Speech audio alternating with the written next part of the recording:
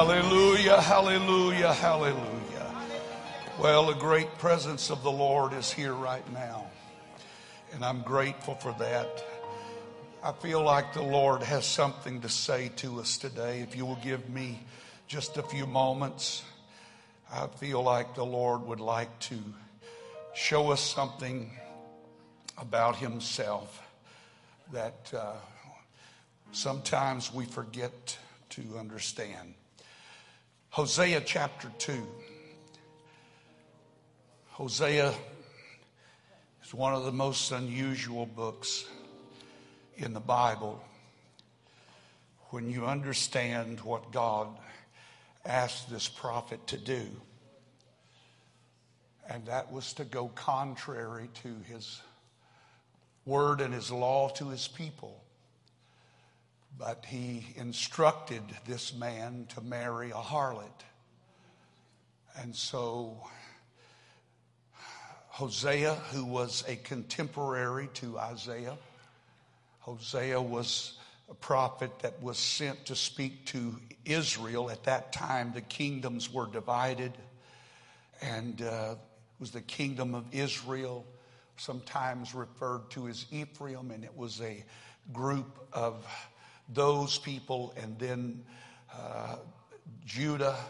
Isaiah was the prophet to Judah during that season.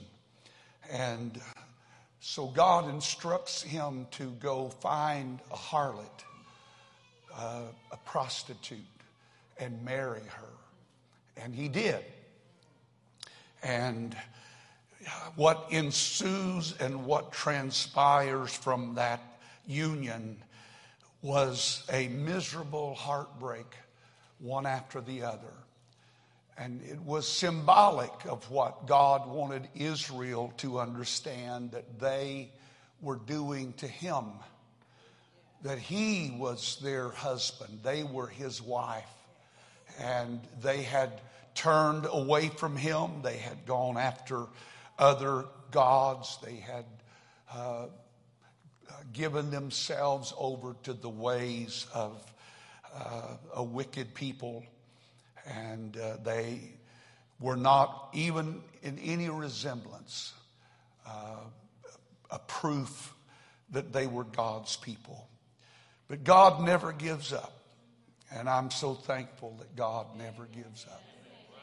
Amen. He never lets go. He keeps coming back again and again.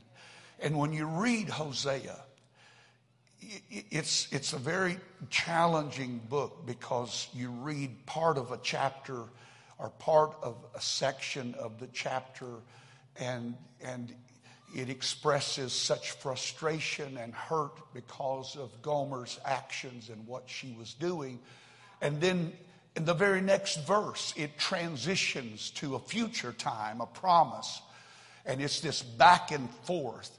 I don't even know how to describe it, but Hosea is caught in this maelstrom of highs and lows. And it was back and forth. And so I'm going to pick up in the second chapter, the 14th verse. And this is a high moment. But you would have to read the beginning verses to see how low that Hosea had been, how far down he had gone. He had gone to the point that he had said, I'm going to divorce my wife. I've had all I can stand of Gomer's unfaithfulness. I'm tired of the heartbreak. And so he says to his children, she's not my wife. She's not acting like my wife. And he talks about all the things that were going to happen. And then suddenly, in the middle of that, here comes this therefore. And you've heard me say, Brother Starks has said it in teaching, when you see a therefore in Scripture, you need to stop and think about what it's there for. And so it's a transitional moment that you're going from this dark, dark place, and suddenly you're in this high mountain atmosphere of hope and faith.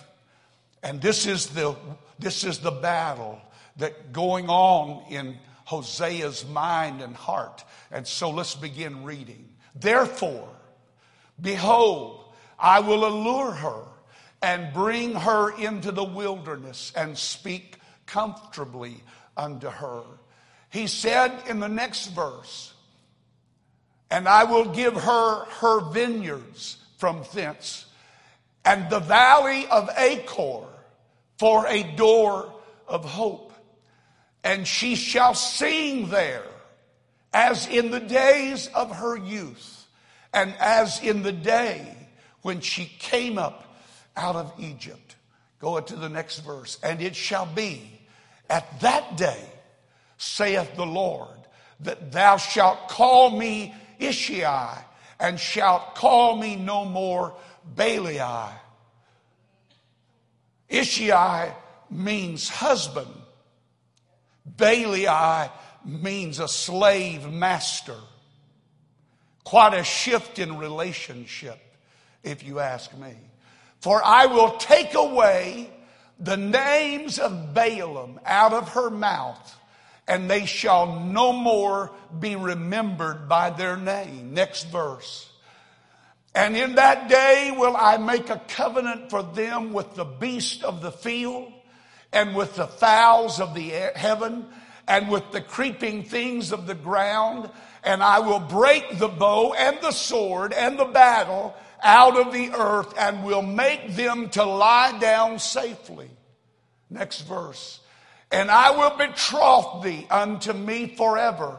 Yea, I will betroth thee unto me in righteousness and in judgment and in loving kindness and in mercies. Next verse.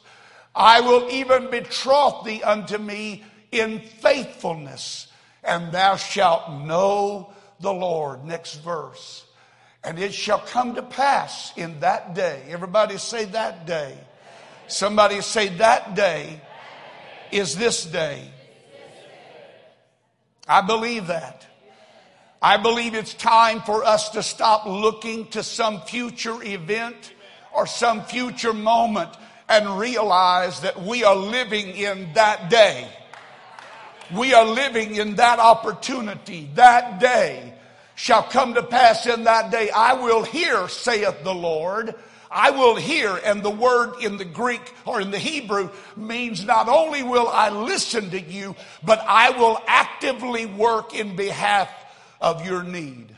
I will hear you.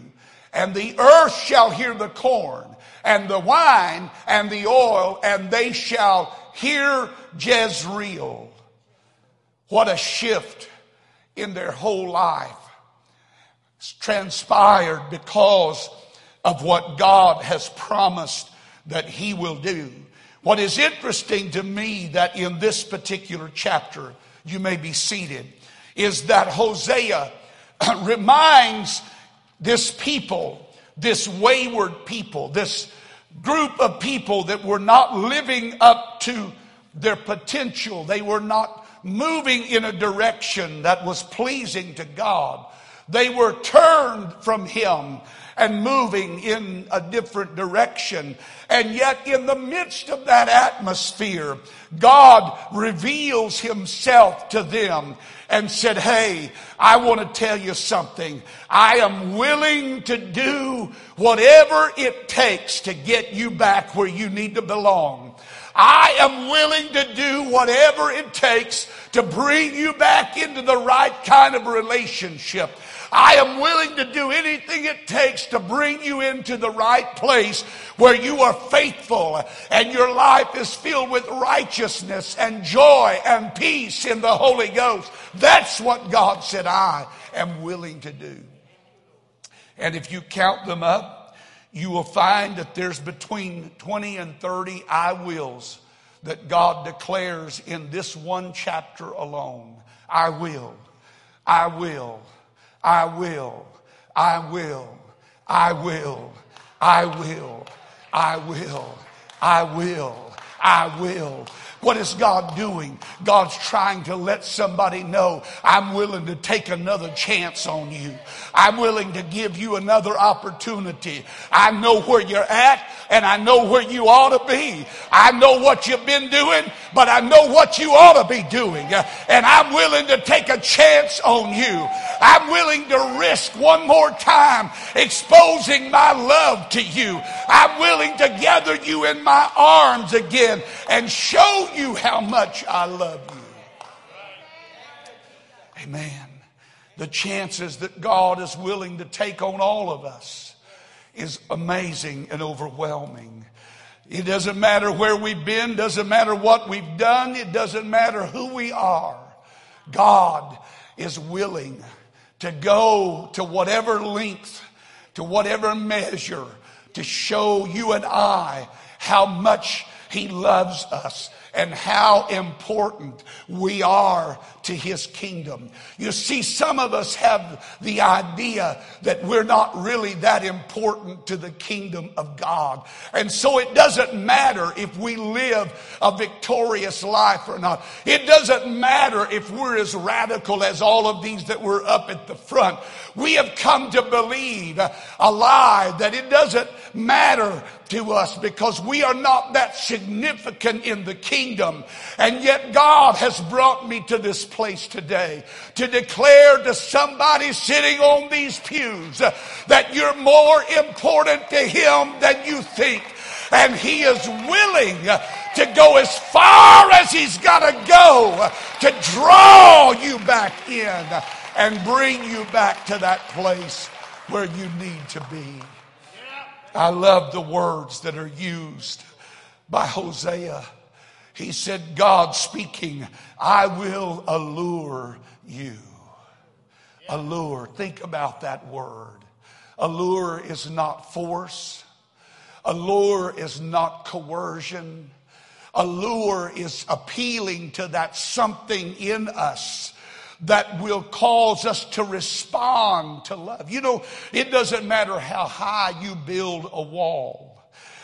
There's a place in your life. There's a chink in that armor somewhere.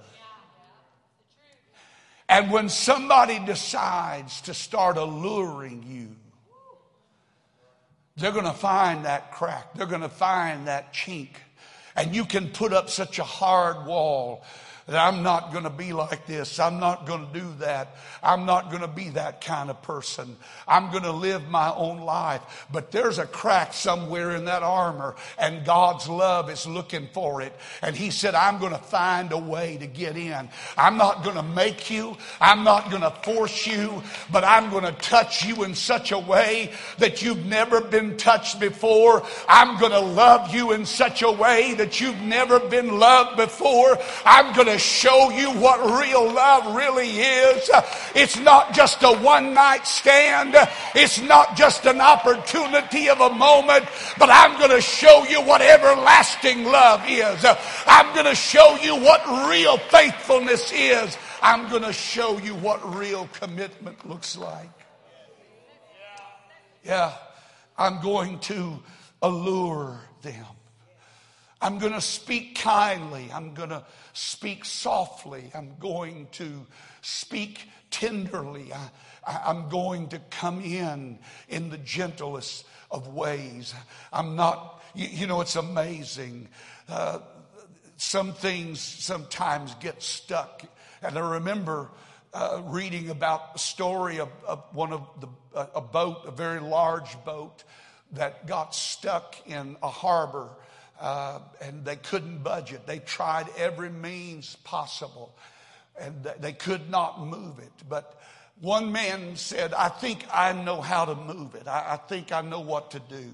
And so they kind of looked at him out of the corner of their eye like, who do you think you are? We've tried every means possible. We've used everything available to us, and we've not been able to get it to budge. But he had been studying the tide, And there's a power in the tide, and it's such a silent thing. You don't even realize that it's shifting or turning or coming or going. It just happens.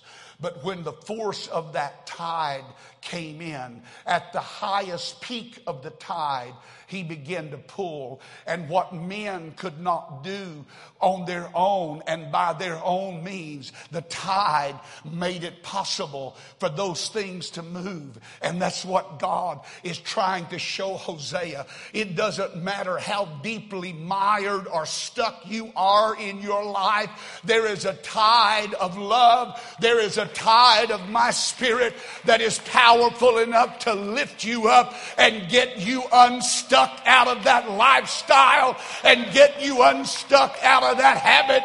Oh yes, some of you are just living out of a habit because that's just what you've always done, and you just keep going back and doing it again.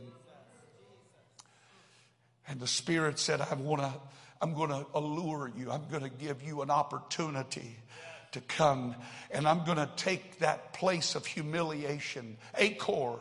No, you may not remember the valley of Achor, but Achor was the first great battle that Israel faced when they came into the promised land. And they had had such victory in Jericho that when they came to the next place, which was the valley of Achor, some of the men said, we don't need to send everybody out. Let's just send a small army. We can take this city easily. Look how Jericho fell. And in the pride of their own arrogance, they sent them forth. What they didn't realize was that there was a man in their camp that had taken a forbidden thing. He had taken something of Jericho, which was the first fruit of the land. It belonged to God. God said, that's mine. You don't put your hand on it. You leave it alone. That belongs to me. I'm going to give you the rest of the promised land, but this particular spot is mine. But there was a man by the name of Achan that decided there was a garment that was too attractive. And so he snuck it out of a tent and he brought it into his own tent and he hid it. And nobody was the wiser until they went to battle.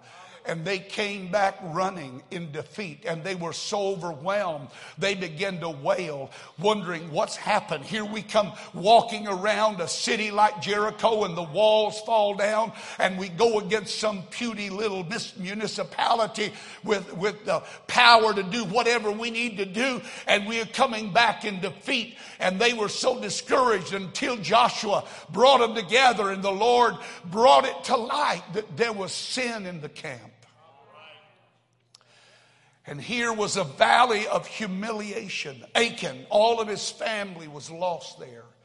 And from that point forward, every Jew knew something about the valley of Achor. They knew of the humiliation. They knew of the shame of defeat. They knew what it was like to be laughed at and mocked by the enemy. And yet in this moment of transitional power and this love that is going to operate, God said, I'm going to take the valley of Achor and I'm going to make it a door, a gateway of opportunity. I'm going to make it a doorway of hope. What is hope? Hope is an expectation of a better future. Hope is an expectation that what's coming is better than anything that I've experienced so far. It is the bird with its open mouth waiting upon the next meal, knowing that that meal is coming. It is that heart that is open wide, knowing that God is able to give exceeding abundantly above all that you should ask or think. It is that expectation. It is that anticipation that something good, my future, is bright because of that hope. And God said, I'm going to take your humiliation.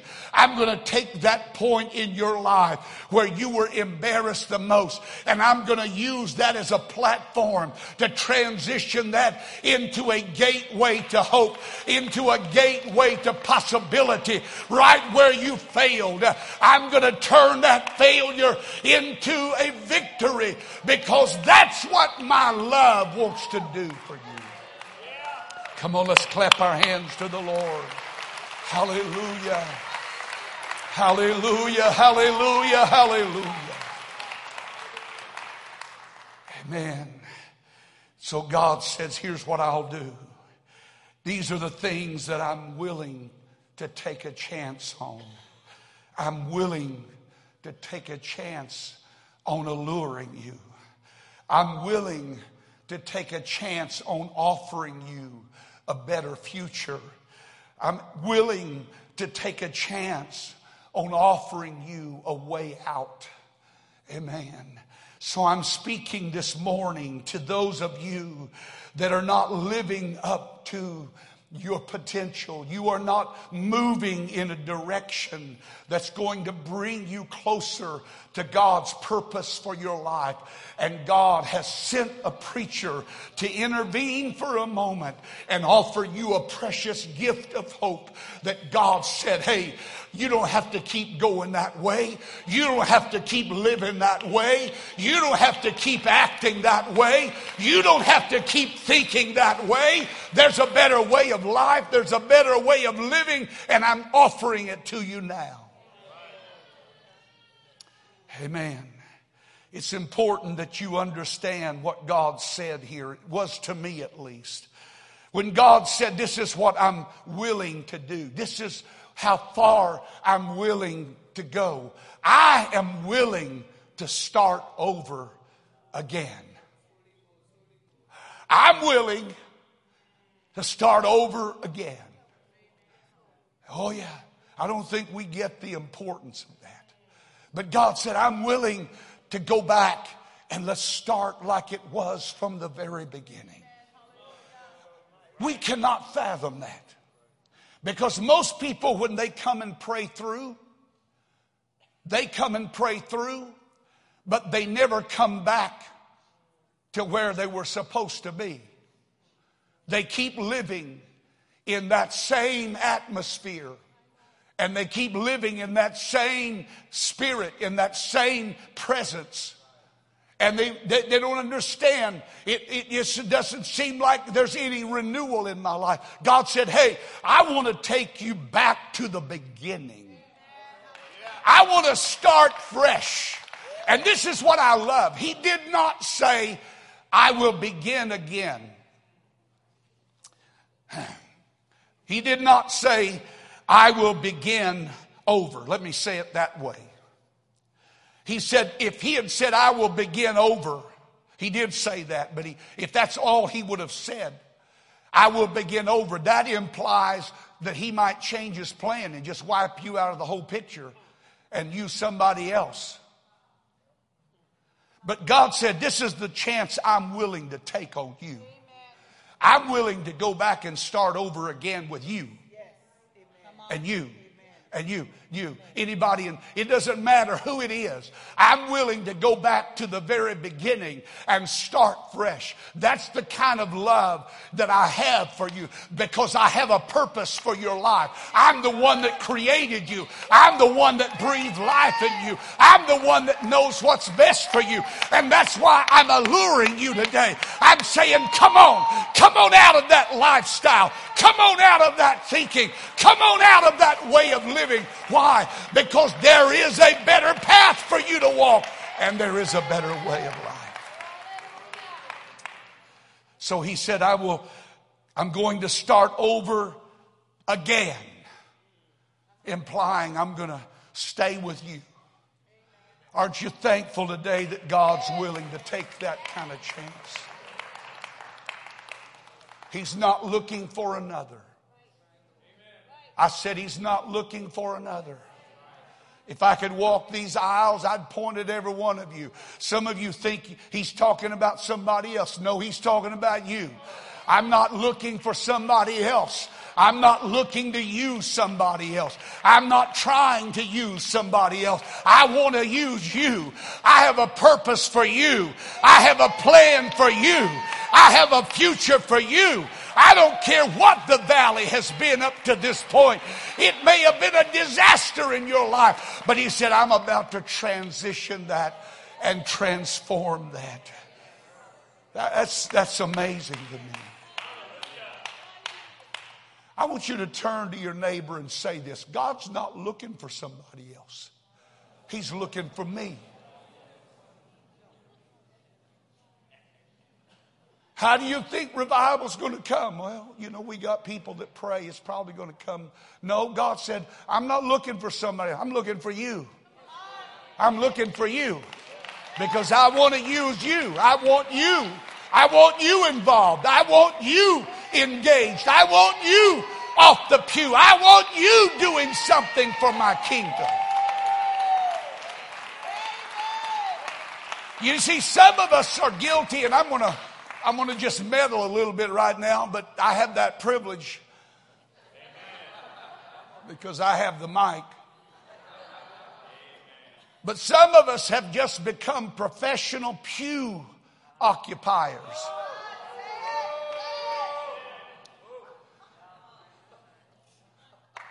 Yeah. And we faithfully fill our spot. And I'm not ridiculing that. I'm glad you're here. It's a whole lot better than having an empty building, for sure. But here's what God's saying. I'm not looking for somebody else in this world to use. I'm looking for you. And I need you to stop looking for somebody else to do it. And I need you to realize that I brought you to the kingdom for such a time as this, that you have something to contribute, that you have something to give, that you have something to become, that God wants to use you in this hour. I'm not trying to beat the bush, but I feel the Holy Ghost right now. You got to get that mentality out of your thinking. Well, somebody will do it. Somebody will do it.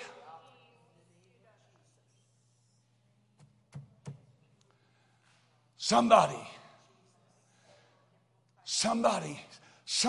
is me. Somebody is me. Come on, say it's me. It's me that God is looking for.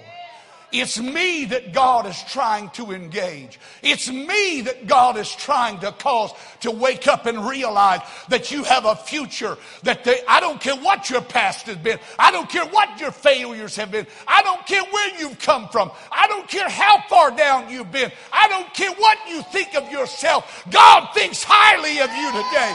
And God has a better plan for your life and a future and a hope and a gift that He wants to give you.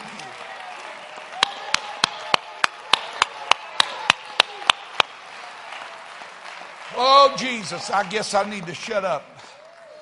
I'm going to turn the valley of trouble into an opportunity for hope.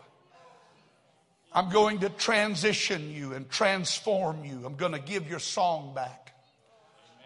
Yeah, I'm going to give your song back. I'm going to give you I'm going to fix your relationships in your life. You're not going to call me a slave master anymore. You're not going to look at me in the same way you've looked at me in the past. Fearful of me, afraid that He's going to crack a whip. You know, there are some people that live for God out of sheer fear. But they're just afraid if they don't live for God, lightning's going to strike them dead. I was one of those at one time that thought every time I made a wrong move, God was fixing to zap me and take me out of here. But I found out later on that God loved me too much to do that. He didn't create me to zap me. He created me to infuse me with His power. He created me to fill me with His Holy Spirit. And that's what He wants to do in this place. Yeah, He's going to change the language that you use. Yeah, He's going to change the language. You're going to stop talking that old life. You're going to stop talking about that old life.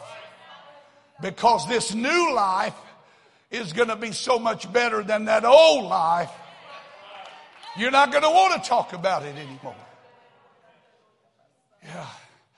He said, I'm going to create a safe environment for you where you can live and the bullies and the beasts cannot make you afraid. I'm going to respond to you. And this is what I'm going to close with. God said, this is what I'm willing to do. I'm willing to respond to you. And He uses a unique analogy. He said, I'm going to respond to the sky. What does that mean? That evidently means that the sky has been crying out. Clouds, rain. There are no clouds. There is no rain. And the reason that the sky is crying that is because the ground is looking to the sky and saying, rain on me. Rain on me. I need your moisture. I need the dew of heaven.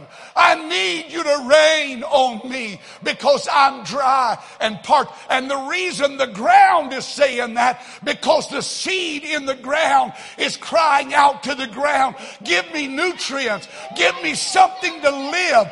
Give me something that will bring me to life. And God said, this is what I'm willing to do. I'm willing to respond to you. I'm willing to respond to your heaven. I'm willing to respond to your ground. I'm willing to respond to your seed and bring it to fruition. Come on, stand with me. I'll respond to the cry of your emptiness. Oh, I will respond to the cry of your emptiness. Oh, my soul is parched. My ground is parched. There's no rain in the forecast. Oh, I need the rain of heaven. I think that's what we've been enjoying some of this morning, is the rain of heaven. But I don't think God wants to stop it yet. I think God has a great big cloud burst that's waiting on somebody that will just recognize His willingness and His eagerness and what He would like to do. And He said, I will respond to your cry. But you have to cry. I said, you have to cry. You can't just sit there and wait on God to do something. Well, if God wants me to have it, God will give it to me. There has to be a cry. There has to be a voice that's raised and say, oh God, my family needs it. My home needs it. My mind needs it. My spirit needs it. I need that refreshing rain. Why? Because there's seeds of possibility in me that are dormant because there is no rain. And they're crying out, let me live. Let me live. Let me live. And what's so amazing, Malachi and Larissa, God has planted seeds in your life. And He's planted seeds in my life. Brother, He's planted seeds in your life. And those seeds are for a purpose. They're not just to lay dormant. Seeds are given to grow. They're to produce. They're made to produce. They have life in them. And all they need is the right atmosphere and the right conditions. And I'm just telling you, listen to me right now. I am prophesying to this church that there are thousands of seeds of promise and hope in this building right now that's dormant because there's not been a rain, there's not been a shower, there's not been the heavens that have been opened on us. And God said, I'm willing to do it now. If you cry out to me, if you cry out to me, I'll send the rain. I'll respond to the heavens, and the heavens will respond to the earth. Oh, hallelujah.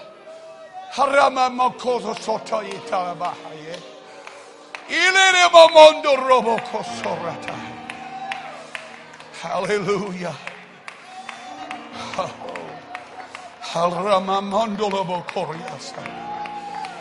Oh, yes.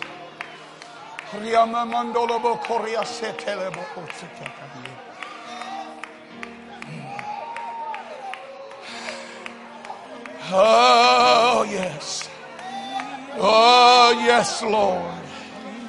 Yes, Lord. Yes, Lord. Yes, Lord. Yes, Lord. Yes, Lord. Yes, Lord. Yes, Lord. Hallelujah. Hallelujah. Oh, yes.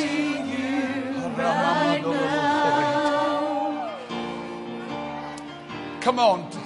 I believe everybody in this building needs to respond right now, because the seeds of potential are not outside this building. They're in this building right now.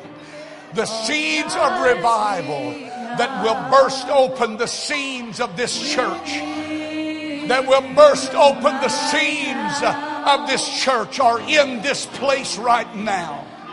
And all that they need is some rain. All they need is some spiritual moisture. Come on. Come on, everybody.